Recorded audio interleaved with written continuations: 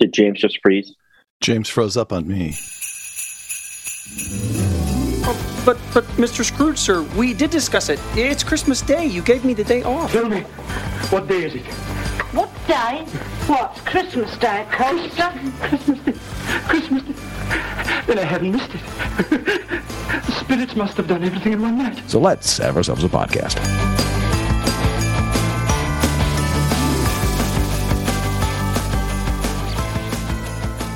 Welcome, everybody. Merry Christmas. It's the Ricochet Podcast, number 623. If you're listening to this when Christmas has passed, don't worry. This is going to be just as topical after the Yuletime season as it is before, which is to say it's just the three of us flapping our gums here at the end of the year. I'm James Lilacs in Minneapolis, also known as the North Frickin' Pole. Peter Robinson is in Palo Alto, where I believe he's in lockdown now because there are helicopters above. There's search beams stabbing the air. The cops roaming around everywhere because SBF, yes. Which sounds like some sort of calibration for suntan lotion, is going to be coming out at some point soon. And Rob Long is in Texas. Did I get that right, Rob? I am in Dallas. That's exactly where I am. Dallas, Texas, where it is 14 degrees. 14 degrees, which seems is it really wrong? Yeah, it's very cold. Mm-hmm. So we up here are wondering whether or not Texas' inability to manage the grid means that the rest of us are going to start paying for it like we did last year somehow. Anybody talking about that? Are they worried about the grid going down? Be. I came in late last night and had dinner and then went to bed. So I have no idea I'm not one of those reporters, where they fly to a place, they get into a taxi on the way from the airport, and they exchange 5 words with the taxi driver, they land. They get to their hotel, they're instantly saying, the sense here in Vienna, or wherever it is. It's like it's the canny, wise cab driver. Yeah. I could tell that my daughter had spent too much time on the East Coast. Too much time. When I picked her up at the airport, she stowed her bag in the trunk, and then she got in the back seat of the car. And I turned to her and I said, I am not an Uber. And she's just, right. She was just so used to just jumping to the back of a car. Yeah. I just thought that was absolutely hilarious. I had a friend who spent a long time in Japan, in Tokyo, where the taxi, all the taxis have automatic doors that open and close. Mm-hmm. And he discovered that when he came back to the States, he was so used to Ubers and Japanese taxis that he would just sit in the car.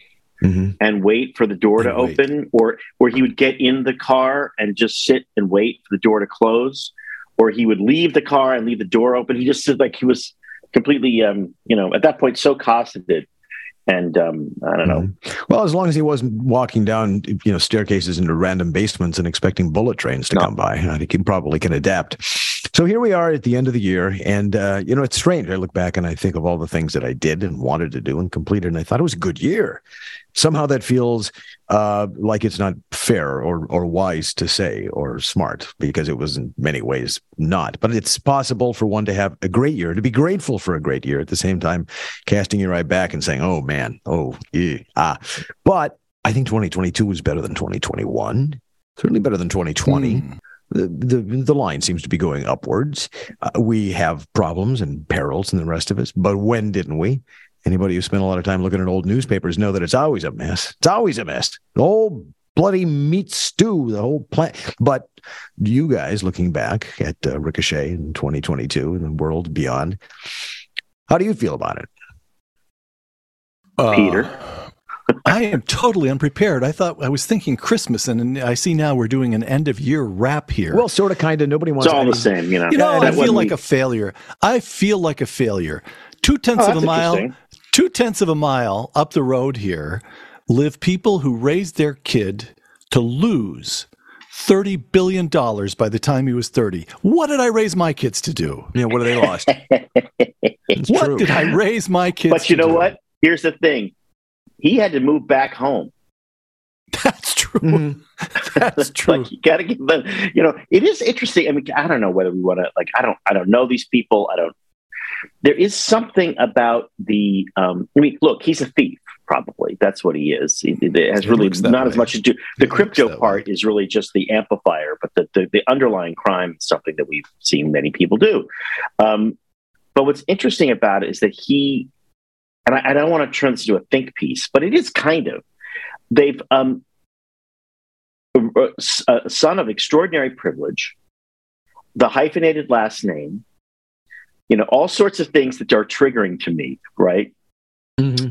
The sort of like outrageously progressive politics coupled with this kind of crypto greed, and then underlying it is probably this delusional justification of what he did. And I'm sure we'll hear more and more about it. I don't think he's going to come out and say, "Yeah, I shouldn't have stolen money from people and used it to pay off my debts." No, altruism, a new form of ethical enlightened altruism. It's like these like extremely privileged white progressives, and I hate to be quite so on the nose, but I really think it's important. I just have this an incredibly rich, deep, multi-hued vocabulary for describing their crime. It's kind of like it's astonishing. It's as if his entire upbringing and education was designed to sort of teach him, one, how to master the technology, and then B, how to also master the denial and the alibi. Okay, but how technically sophisticated do you have to be when you are in a culture that has the following premise? You can make up money. Go ahead, make up money, call it what you want, and then you can give it to these people who think it has the value because you said that it did, or you can do something with it behind the scenes and nobody really knows because you made up the money and you also made up this other money and the other money's made up, all the money's made up, but it's on the blockchain. How technically sophisticated do you have to be to actually do something like that when you're living in a culture that starts with a premise, we can make up money? Well, there's a Ricochet Productions podcast that answers all these questions, James. And if you are listening at home and you have these questions, there's a Ricochet podcast that has all these answers all of these questions. Right, but it goes to his brilliance. Is he brilliant? Was he some techno savant, or was he just some schlub who knew how to say the right words to the right people? I think it's the okay. So I have two questions of my own and a third that the kids are asking. I'll go through this fast, but since it's all happening in our own neighborhood, the kids are asking. So they said, "Well, what did he do wrong?" And I said, "Well, the crypto thing is really complicated, and I'll come to that in a moment. That's where my two questions lie. But what he did wrong was just if this is alleged, I am conscious that I'm talking about people who don't live that far from me. This is alleged. If he did what is in the newspapers, he had an exchange where people made effectively deposits, and then he had an investing operation that was his, and he moved money from the deposits to the investing operation. And my son looks at me and says, "Yeah, but how is that any different from the Stanford Federal Credit Union investing the money that you deposit?" And of course, it does so with my knowledge and permission, whereas SBF was doing so without the knowledge and permission of his customers. And your benefit. But my son, and to my benefit, that's correct. I get interest payments, but it gets to this question.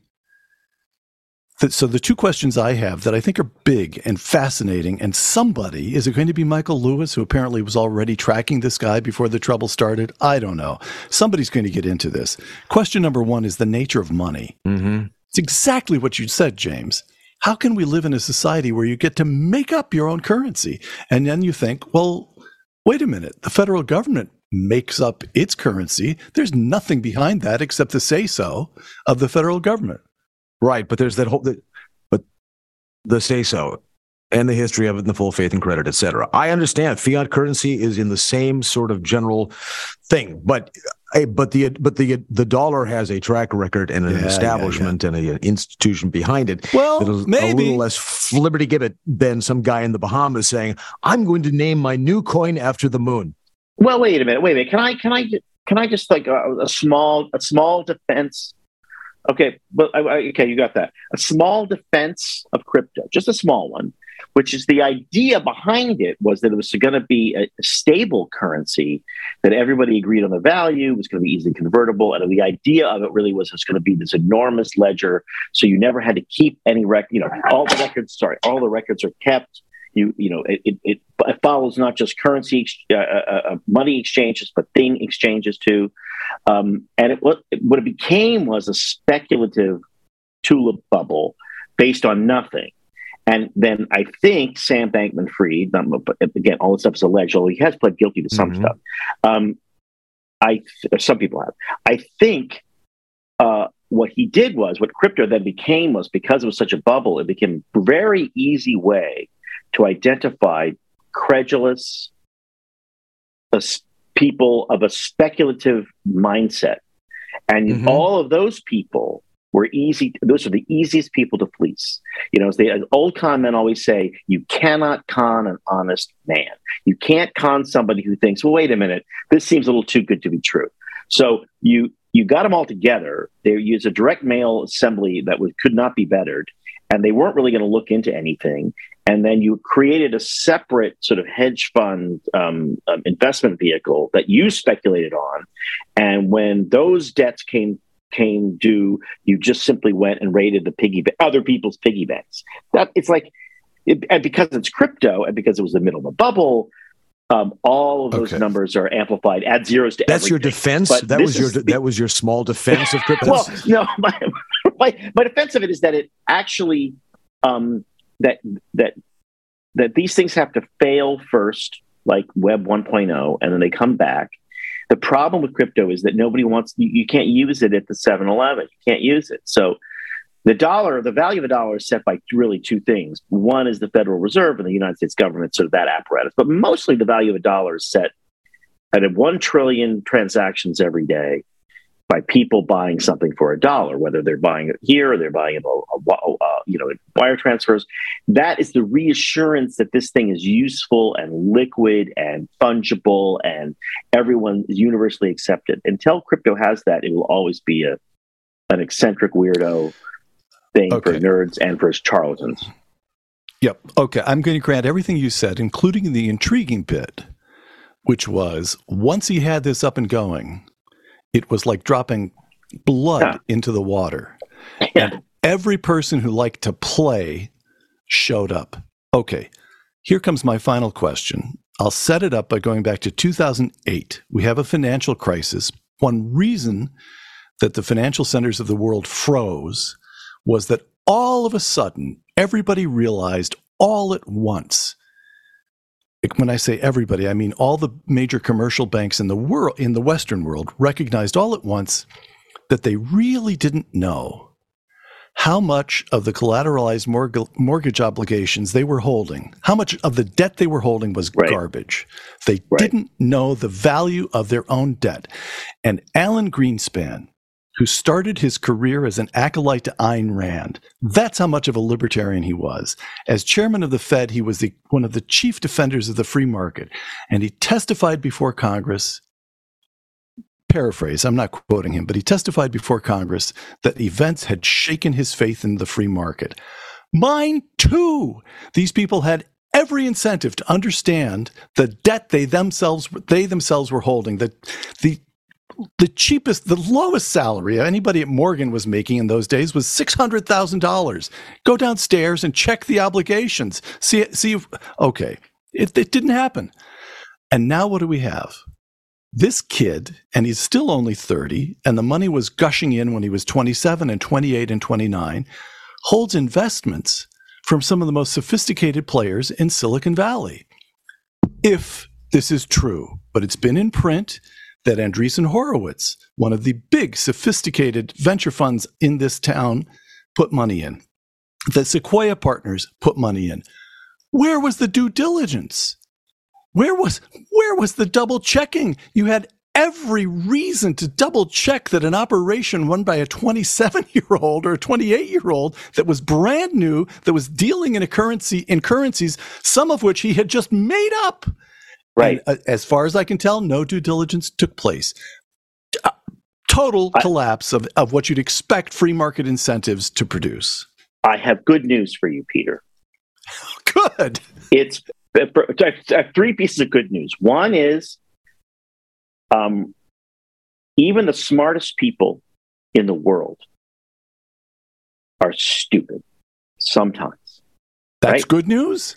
Yes, because it means that the world still works the way the world works. That there aren't people who figured everything out, right? No one doubts Elon. No one doubts Elon Musk is a genius, but he is blundering horribly at Twitter. No one doubts, by the way. I mean, I use the same example all the time, that Howard Hughes was a genius. Howard Hughes invented all these things. He was a movie maker and an aeronautical whatever engineer and all these things. And yet he ended his life in a hotel tower, mumbling to himself, walking with 8-inch fingernails, Kleenex, with the Kleenex boxes on his shoes, right? So sometimes the smartest people can behave like idiots.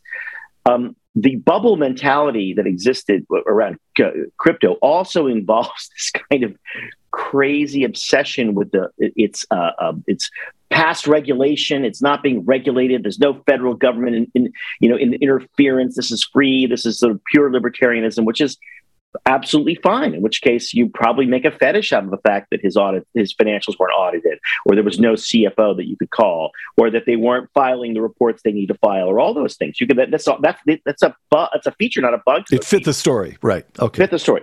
The final piece of good news is they're going to lose all of their money, and they richly deserve to. That's how capitalism works.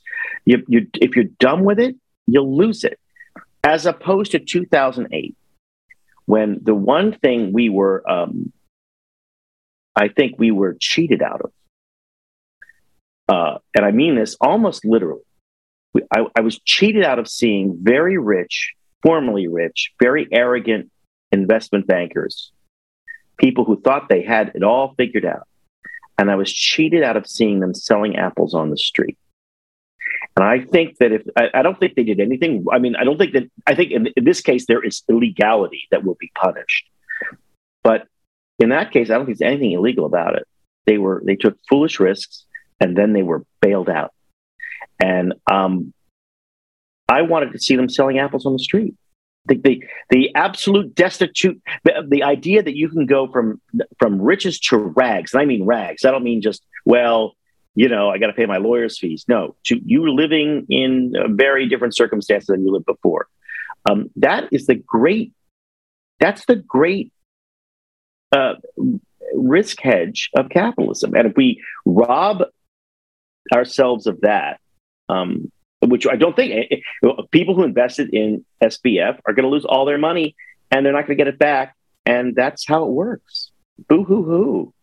One of the lines that will probably strike modern generations as ridiculous comes at the end of Titanic, when Rose is describing what happened to the rich guy, remember, who was chasing her all around the boat, the one that she was supposed to marry, the one who doesn't see her in the deck of the California or the Carpathia, can't remember. She says offhandedly at the end of his story that he lost everything in the crash of 29 and put a bullet in his head. And kids today might say, well, why did he do that?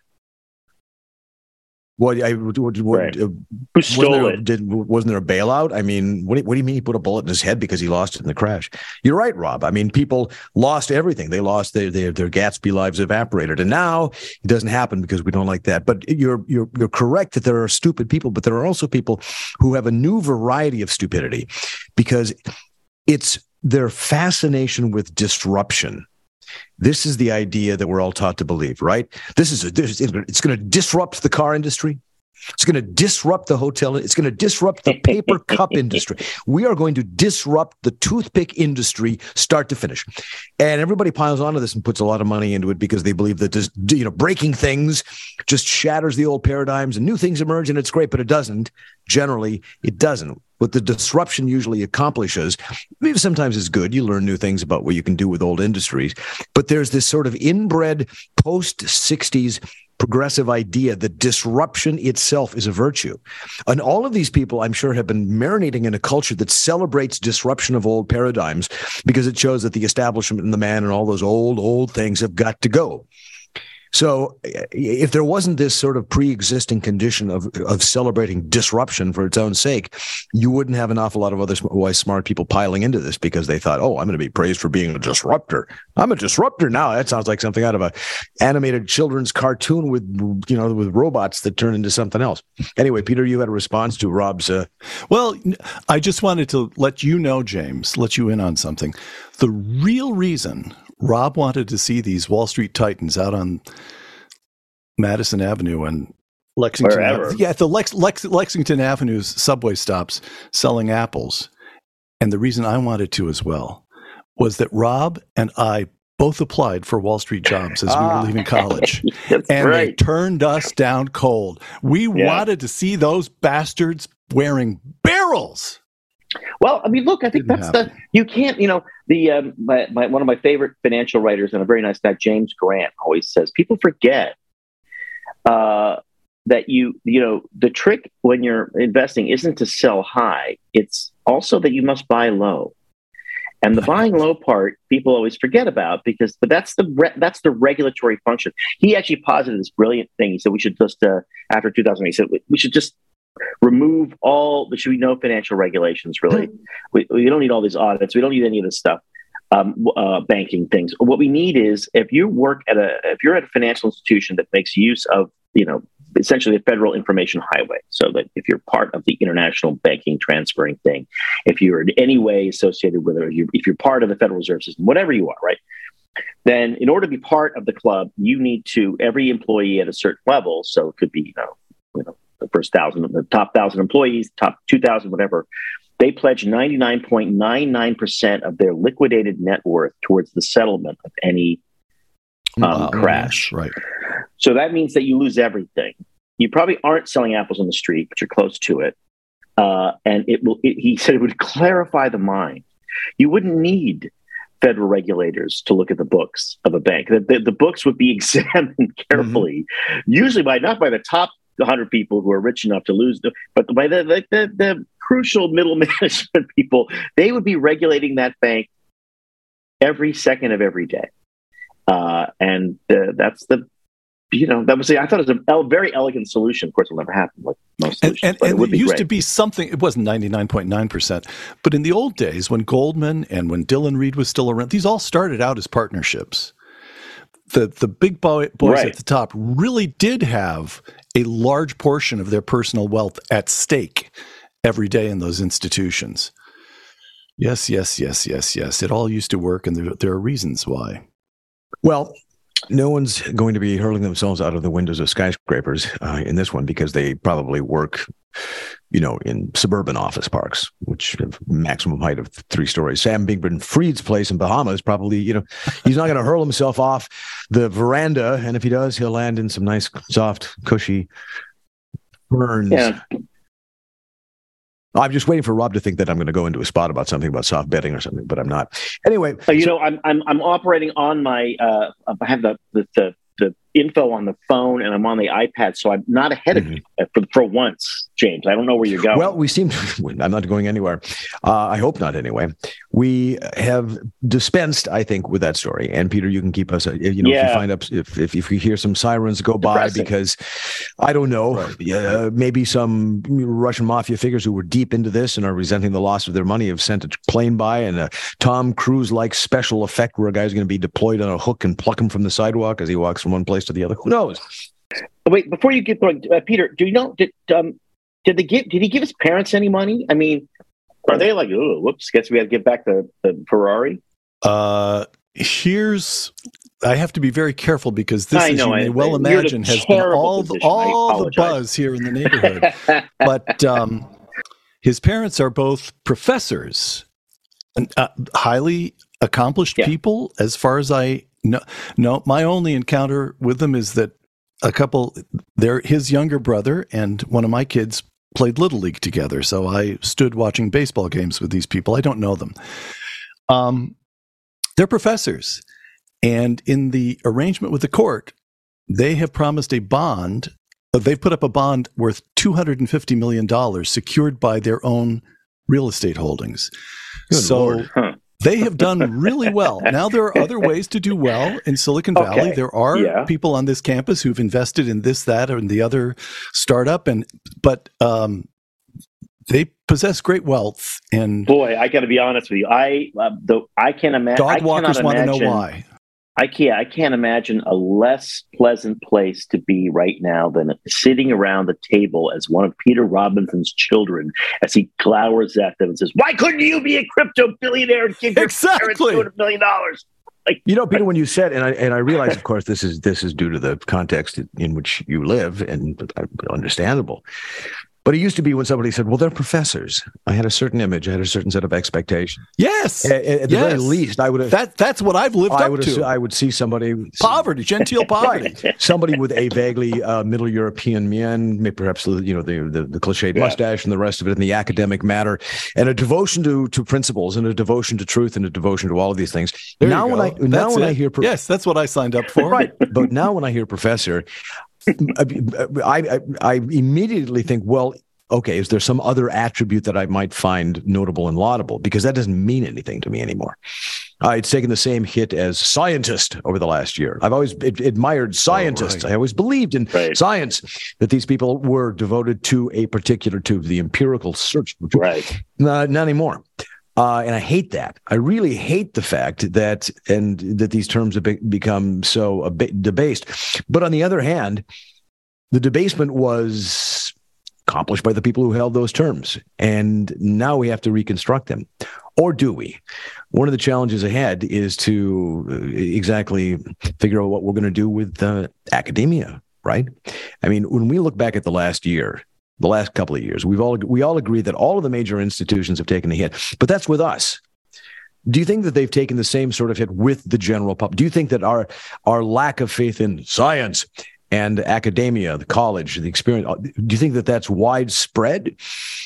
Or are most people just simply indifferent to it and really don't give it much thought one way or the other? I fear and think it's the latter, probably. Except for the sun.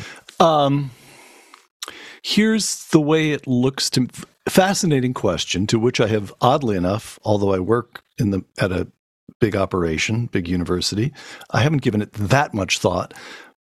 But the way it looks to me is that there are between 20 and 50 institutions in this country sitting on top of such large endowments that they are really not accountable to anyone. Right. Including their own alumni. Their boards exist in some ways for the sake of the faculty, and it's not even all the faculty, it's the faculty who are running big research labs. But there are over 4,000 colleges and universities in this country, and again, as I counted, it's maybe 50 that are just so rich they don't have to say boo to anybody. But that leaves almost 4,000 institutions, many of them marvelous local institutions. I read with heartbreak a couple of weeks ago that Cazenovia College in upstate New York, a wonderful little liberal arts institution near where I grew up, closed. And that's got to be one of many, many closures that we're going to see. Institutions why did it close? I don't know the details of Cazenovia. It's been a long time since I lived back there, but they ran out of money and they ran out of students. And even as I think part of what's going on, as best I can tell, part of what's going on is that even as you've got young males dropping out of the workforce, you've got students, often males, less interested in attending colleges than they used to be. The smaller institutions are exposed to all of this in a way that these giant institutions sitting on top of enormous endowments are not. So you've got this very sharp divide, and the little college, the little liberal arts operation, the tiny one, the dozens of wonderful institutions in the Midwest, particularly the upper Midwest, James, you live among them. McAllister and St. All, as far as I know, they're all doing just fine. I'm just naming several off the top of my head. But those small local institutions where the name of the game now seems to be you have to be an international operation. And there are local institutions that were founded by farmers in relatively small towns in the old days. Eureka, Ronald Reagan's college, was founded by the people, by a church, a particular, the Disciples of Christ, I think, particular denomination, substantially farmers in the local area in Illinois. Those institutions played an important role in the history of the country, and they're exposed. Yeah. I mean, a friend of mine once explained to me, recently, just how Princeton University, I think, just because of the size of its endowment and also the size of its It's a smaller university. Princeton has the biggest endowment per student of any institution in the country, and it has a smaller operation. So, like when you really look at financially, like Yale University, and you look at it as a financial entity, and it really is a gigantic healthcare company because there's a huge hospital, a research thing, and it's really the same thing with Harvard. I mean, Harvard is really just a health insurance company. That's what it is financially. Right? But Princeton's small enough and has an endowment that's large enough. It is actually effectively a money machine. They don't have to take in any money. They don't have to do anything. Their expenses have to stay roughly close to the market, but they could absolutely not raise any money or charge any money and be fine forever. And there's something wrong about that. I mean, I just to be super, I don't know whether it's the end of the year, so we should be blunt, but I remember, we had Larry Arnn on our podcast, now it turns out a long time ago, and he and I went at it about Trump. And I was rolling my eyes at Larry Arnn and spent all his time thinking, oh my God, I can't believe it. Larry Arnn runs Hillsdale College. And I'm saying this as somebody, occasionally, Peter, you and I have to, look at hiring somebody, or we're looking at young people. And I have noticed this not just with us, but I've noticed this with other people, that it's sort of kind of hands down the Hillsdale graduate applying, the recent graduate applying for a job is almost always the one you want to hire. Yes, exactly. They're smart, they are worldly, they're sophisticated, they're hardworking, they're entrepreneurial, and they're creative. They're all the things you want in a college graduate. And including well-educated. And so, I mean... And they're not entitled. You don't have to waste 2 years before they figure out that nobody owes them anything. Wait a minute. They know that. You honestly believe that somebody who came out of Horst Wessel High is the same as somebody who came from Yale or Harvard? The rigor... No, I think they're better. I think they're better. No, I agree. I agree with you. The degree to which these larger schools just carry with them so much cultural weight is preposterous. It's ridiculous. The higher and more impressive the organization from which the person comes, the less likely I am to think that they actually know how anything works. If they have this much money and they don't really need to do anything, what's the harm for them for giving into every single little intellectual fad and scientific Lysenkoism that comes down the pike? There's none. They're still going to make their money. So why not? Why not be popular and mouth all the new dogmas? We certainly get more popular attention and press that way. I think we all assume that in these larger schools that the humanities have been corrupted, right? I mean, yes and no. My daughter just got out of Boston University, and as far as I can tell, the wokeism that we're always hearing about, that we're always bemoaning when we see it in this story about college or that, did not affect her education, or she kept it hidden from dad because we're paying the bills. But as far as I can tell, Boston University still provided a pretty good old-fashioned collegiate experience that would not have been unusual or inscrutable to somebody in the 80s or 90s.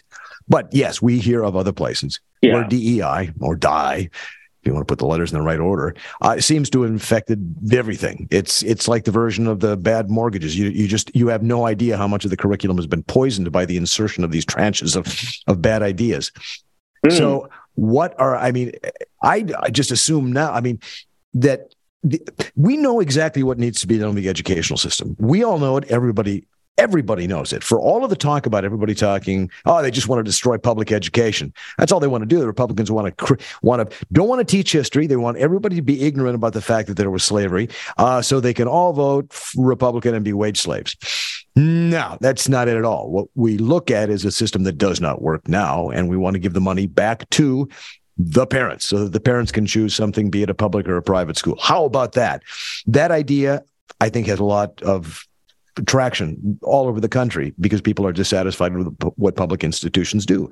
The second thing, after we've busted up public education and sent everybody to good schools where the disruptors aren't there and the people who want to learn can learn, is that we somehow culturally dethrone the idea that college bestows anything other than the fact that you paid the money and sat in the place and got the paper.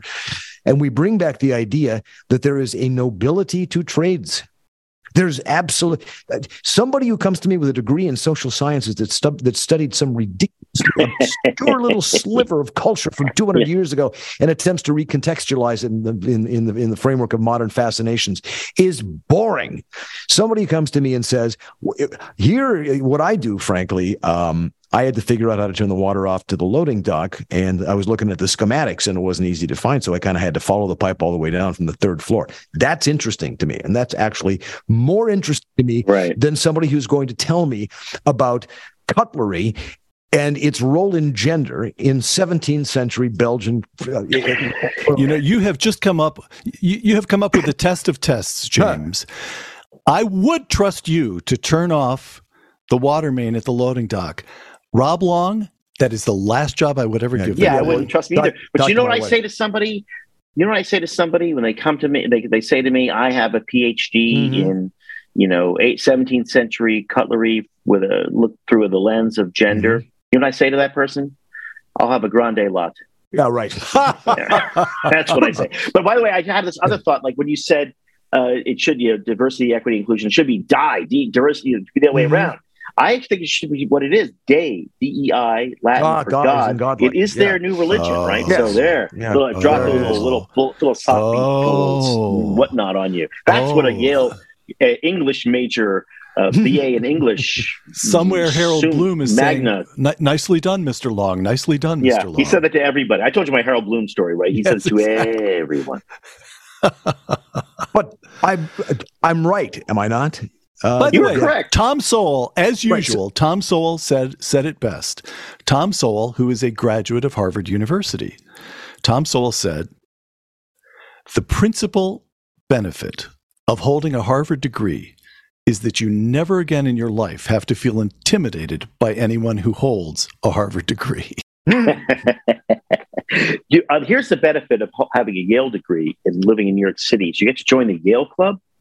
And in the old days, the Yale Club had two sort of great benefits. One was what we call a club pour. So when you go to the bar and you order a drink, it's a club pour. Obviously, the whole thing is sort of a nonprofit institution. The Yale Club is a nonprofit. So there's nobody at the bar manager saying, hey, don't give them that much.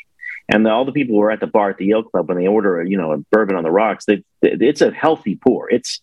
It's not a splash on the rocks. It's a triple for everybody else. And the second reason is because the rooms you could stay there were perfectly nice, very simple, but perfectly nice and super cheap. And I've always used the Yale Club as a kind of an economic indicator, because when times are flush, when the market's up, when everybody's feeling rich, nobody stays at the Yale Club. They're going to stay at the St. Regis, stay someplace fancy. It doesn't matter. Spend the money. When people start, especially in the financial world, start feeling pinched, they'll stay at the Yale Club because it's a perfectly respectable place to stay. It's cheap, and they'll give you you just charge your membership. They'll give you like 90 or 120 days to pay before you start getting like stern letters from the club secretary or whatever. So if you call the Yale Club and they don't have any rooms and it's full, you know that times are rough. Bear market. If you call the Yale Club and there's plenty of room, hey, it's a bull. That's been that's actually borne up by 30 years of observation. That makes only too much sense. I am, as you know, I'm sensitive to fluctuations at the Yale Club myself, because since the Dartmouth Club burned down, well, let's put it this way. The Yale Club of New York City has served as the temporary home of the Dartmouth Club of New York City since 1923. That's right, and of course it's a lovely place, but it's a perfectly respectable place to stay, but it's not. I wouldn't call it luxe. So usually, when you can kind of tell. All right, now here's what I want to know from James Lilacs. James, when you were growing up, and your dad ran his operation, his fuel operation in Fargo, how many people with fancy college degrees did you know? Who were the people you most admire? I'm trying to get to what life was like in Fargo when you were a kid, and all of the immense amount of practical knowledge And also, hearing you talk about it over the years, I would say patriotism, simple decency. It was a remarkable place. It was a good place to grow up.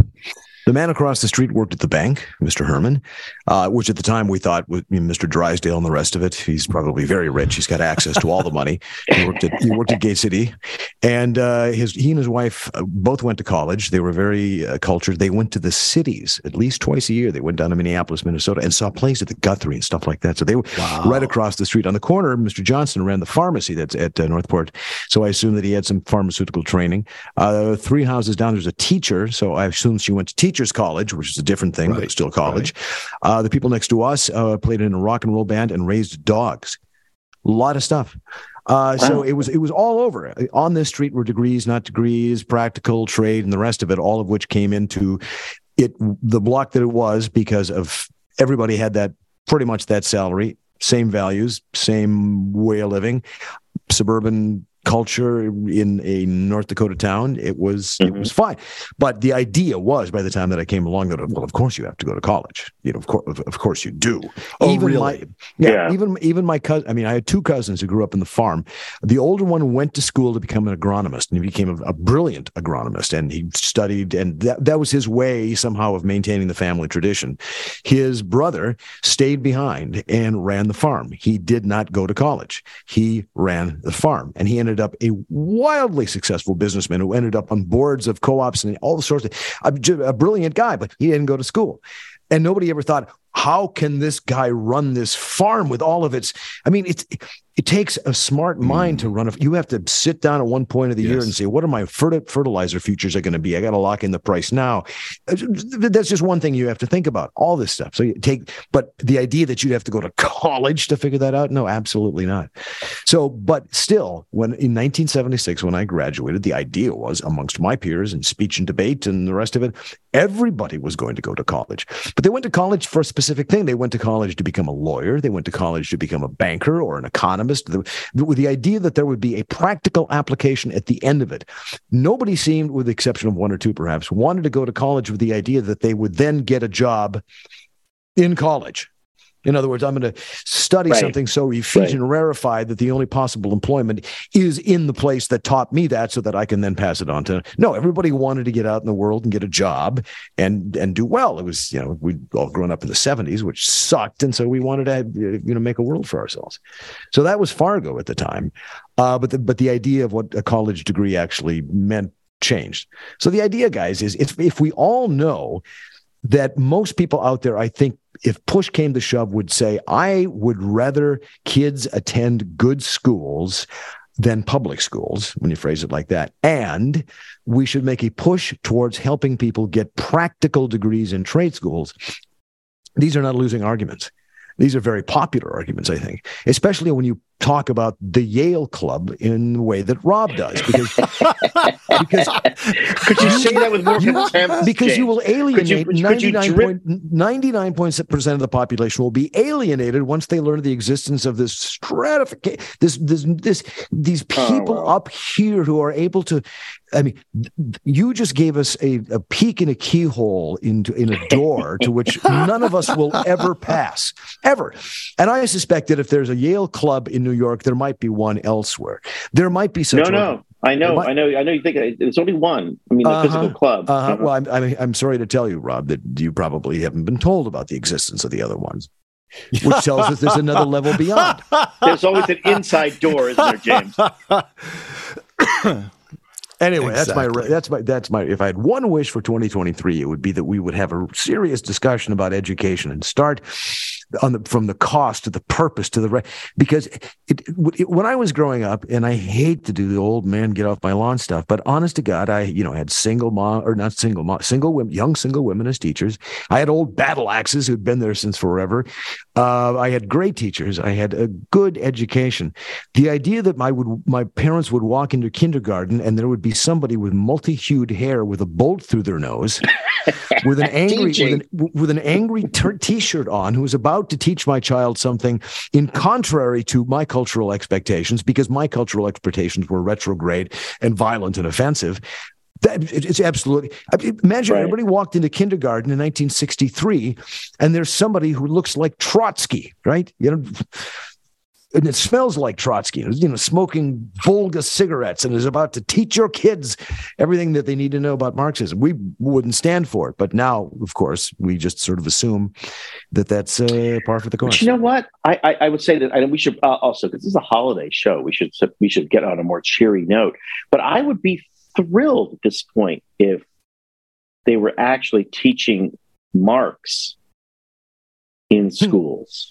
Johnny Marks, who did the fine soundtrack for Karl Marx. Karl Marx is incredibly complicated prose. It's really hard to understand. You have to know something about history. You have to know something about the references. You have to. I mean, my fear is that they're teaching the sort of the graduate school Cliff Notes version of it, the sort of the Mother Jones magazine version of it. But if they were really going to teach it, I mean, I don't know. Any kind of academic rigor at this point would be a welcome change. Mm-hmm. So, but look, these are depressing topics for the end of the year. I thought we were going to be more, Oh, I'm having fun. I mean, we can be Pollyanna-ish about it if we want, but we can identify things that need to be done and talk about them and have fun doing so. But if you want to come up with something, let's see, what do you want to talk? Well, I know Peter just got back from Spain. There's going to be a lot about what? Spain? Yeah, Peter just got back from Spain. Well, hey, hold on. I would like to know what you're each going to be cooking, and I'm going to grab my son Andrew Robinson, who's back from Boston, and is going to be cooking our Christmas dinner. Let me see if I can find him. I'll be right back. You have to leave in a second right now. I'm going over to dinner at my sister-in-law's house, so I have no idea. It's goose or something like that. I think that'll be fine. We have to make the salads and the dessert. What are you going to make for dessert? Well, that's up to my wife again, some sort of tart, perhaps. So she and my daughter will be slaving away at it today and tomorrow, probably while I'm watching football with the guys, having a proper distribution of, gender duties here. That's right. They made caramel. My wife made caramels, and she also made walnuttos. Oh, yeah. Now we can't call them walnuttos because, of course, that name is legally owned by somebody else. But the FTC cops won't burst into your Christmas dinner. No, and if they do, I've got a pretty good reason, I think, for calling them as such.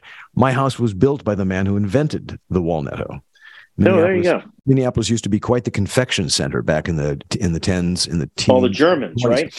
Well, a lot of these guys came over, and it was something to do. You hired guys to stir the pot forever, but the Milky Way was invented in Minneapolis. The stuff that fills your Three Musketeer was once called the Minneapolis Nougat. In Louisville, Kentucky, they have a old German candy maker, and they make the greatest candy ever, Mojesco. Mm-hmm. And it's a marshmallow covered in caramel. It doesn't sound amazing. It is, in fact, amazing. The history of American candy is extraordinary. Every city had their guy. You're right, like the German who came by. They all disappeared or got absorbed into a conglomerate. Our last remaining big confectioner here, Pearson's, which made the salted nut roll, which is absolutely quintessentially a Minnesota treat, was just purchased by a company out of state, out of country. I believe, at least it wasn't China.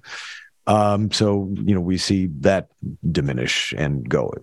There's a great post on Ricochet, which we actually should push, right? The whole Ricochet thing about regionalisms. Somebody brought up the Sky Bar. Do you remember the Sky Bar, Rob, when you were a kid? Oh, yeah. SKY, what was it? SKYBAR. It was, I think it had 5 different flavors in one bar, and it was a product of Necco. Now, sure. The rest of us out in the world never got the good stuff from Necco, like the Bowser or the Sky Bar. All we got were those poker chips, the Necco wafers. Oh, right. I think there was headquartered in New Haven, Connecticut, actually.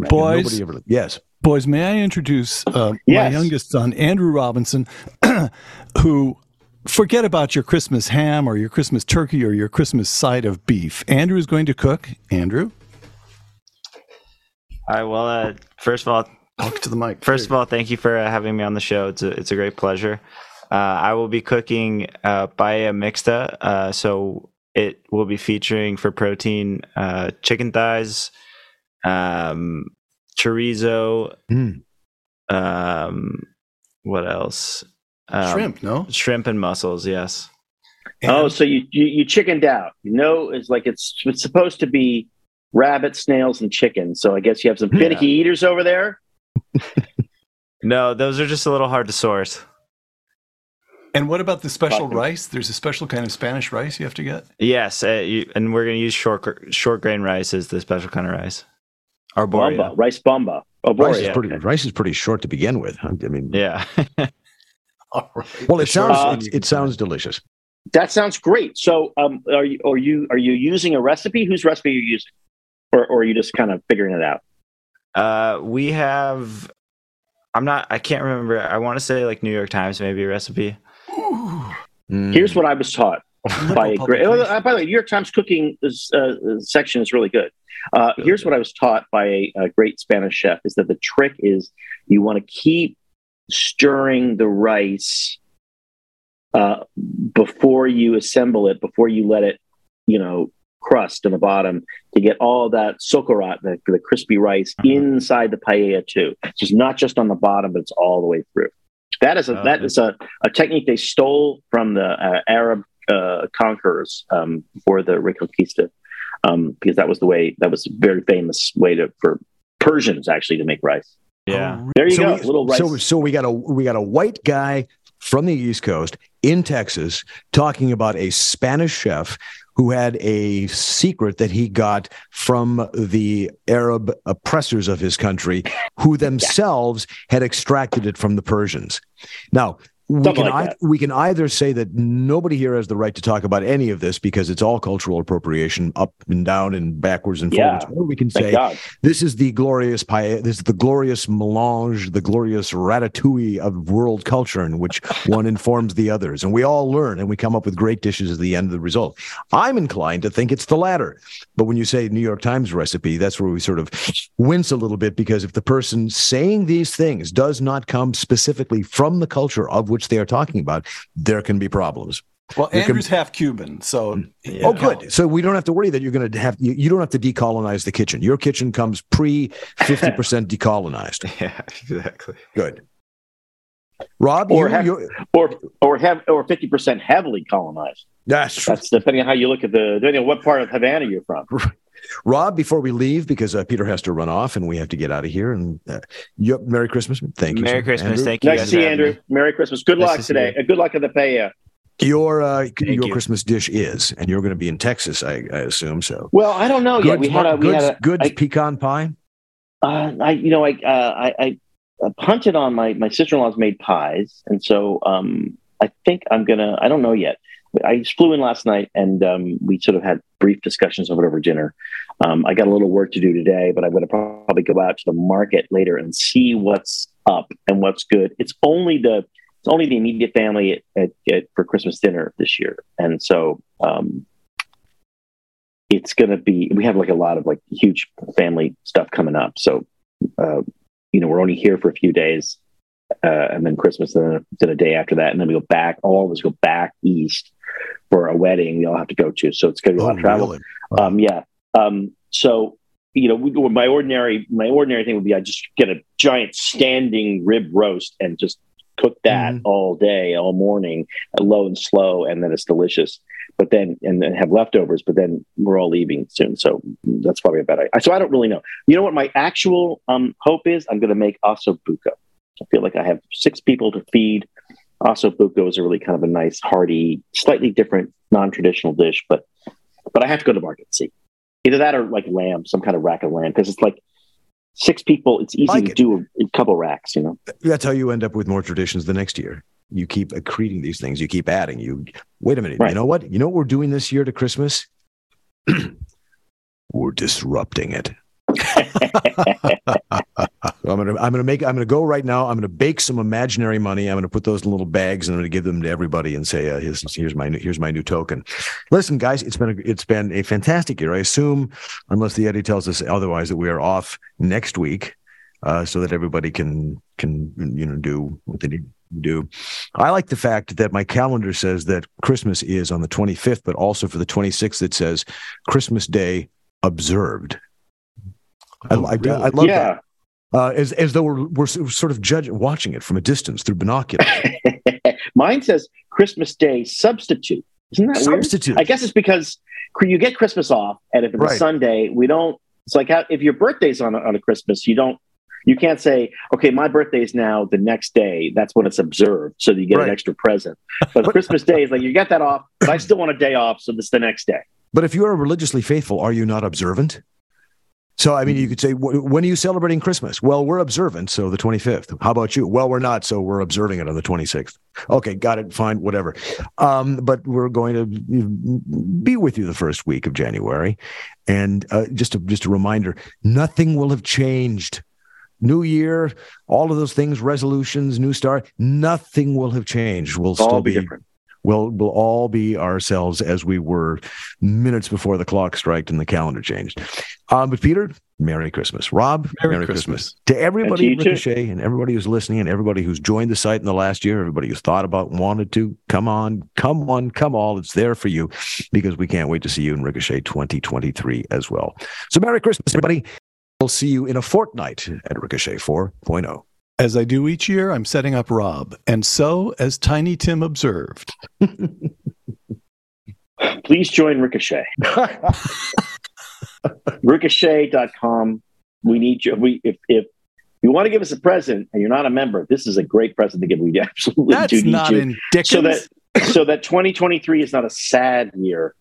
And so instead, it's a year. That's not how you do it. Do it with the Dickens style. Do it with a ghost of Christmas future. If you don't join, Tiny Tim dies. Right. These are the chains we forged in life. It's gonna be an empty little crutch in the corner if you don't join, and it's gonna be on you. You Scrooge and a half. That's a very good point, James. Okay. Think of Ricochet as Tiny Tim. And think, if you've ever wanted to join Ricochet and you haven't, you've been putting it off, you are Scrooge. We are the three ghosts. We have visited you. We're telling you, please don't let Tiny Tim die. You know what to do. Wake up the next morning, raise the shade, call down to the boy down the street and say, boy, can I still join Ricochet? Well, you mean that center-right discussion and podcasting company? Why, that's the very one. Why, certainly, sir. Go to ricochet.com. That would be the only Christmas carol I want to hear this year.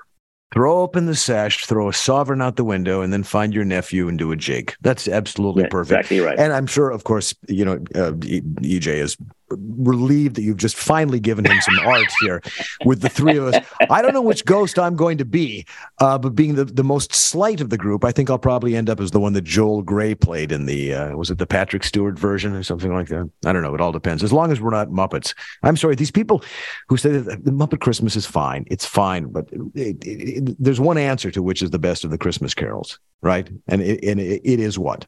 Rob? The best of the Christmas. I'm sorry for the actual Christmas carols.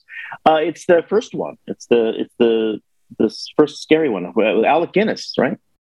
No. Who plays? You're thinking Oliver. He played Fagin. Oh, yeah, Fagin, right? It wasn't the first one because they were making that back they made one in the 30s. I think you're talking about the 151 British black and white Alistar Sims. Exactly. Alistar Sims. Exactly. That's a great one. That's the one. That's the only one that there is. It's a very peculiar one. It's a very peculiar musical one with written by Leslie Bricusse and Anthony Newley, starring Albert Finney, which is very, very weird. Although it has one or two really good songs in it, but it's very weird. They all have their charms, but the only one that's the most British and the most heartfelt is that one. Good. We've given everybody something to argue about in the comments, as if there isn't already.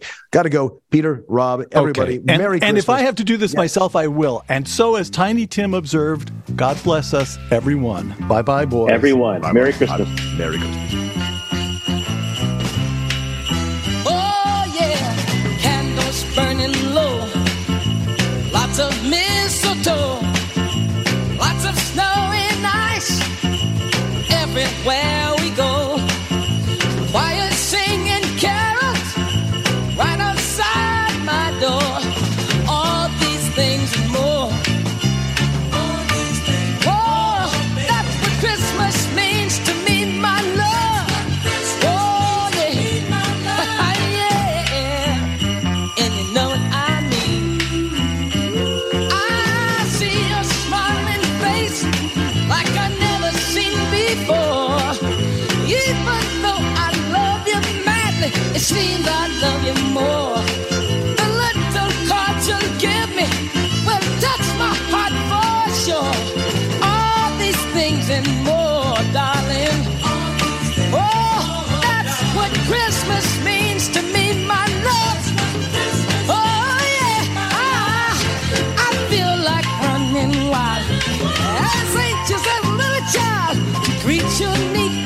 mistletoe. Kiss you once and then some more, and wish you a Merry Christmas, baby. Oh, and such happiness in the coming year. Oh, baby, let's deck the hearts with holly, sing sweet silent night, fill the tree with angel hair, and pretty, pretty lights.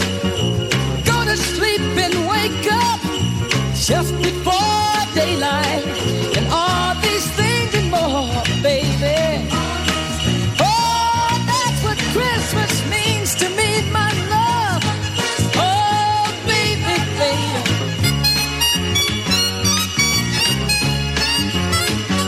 Yeah. Ricochet. Join the conversation.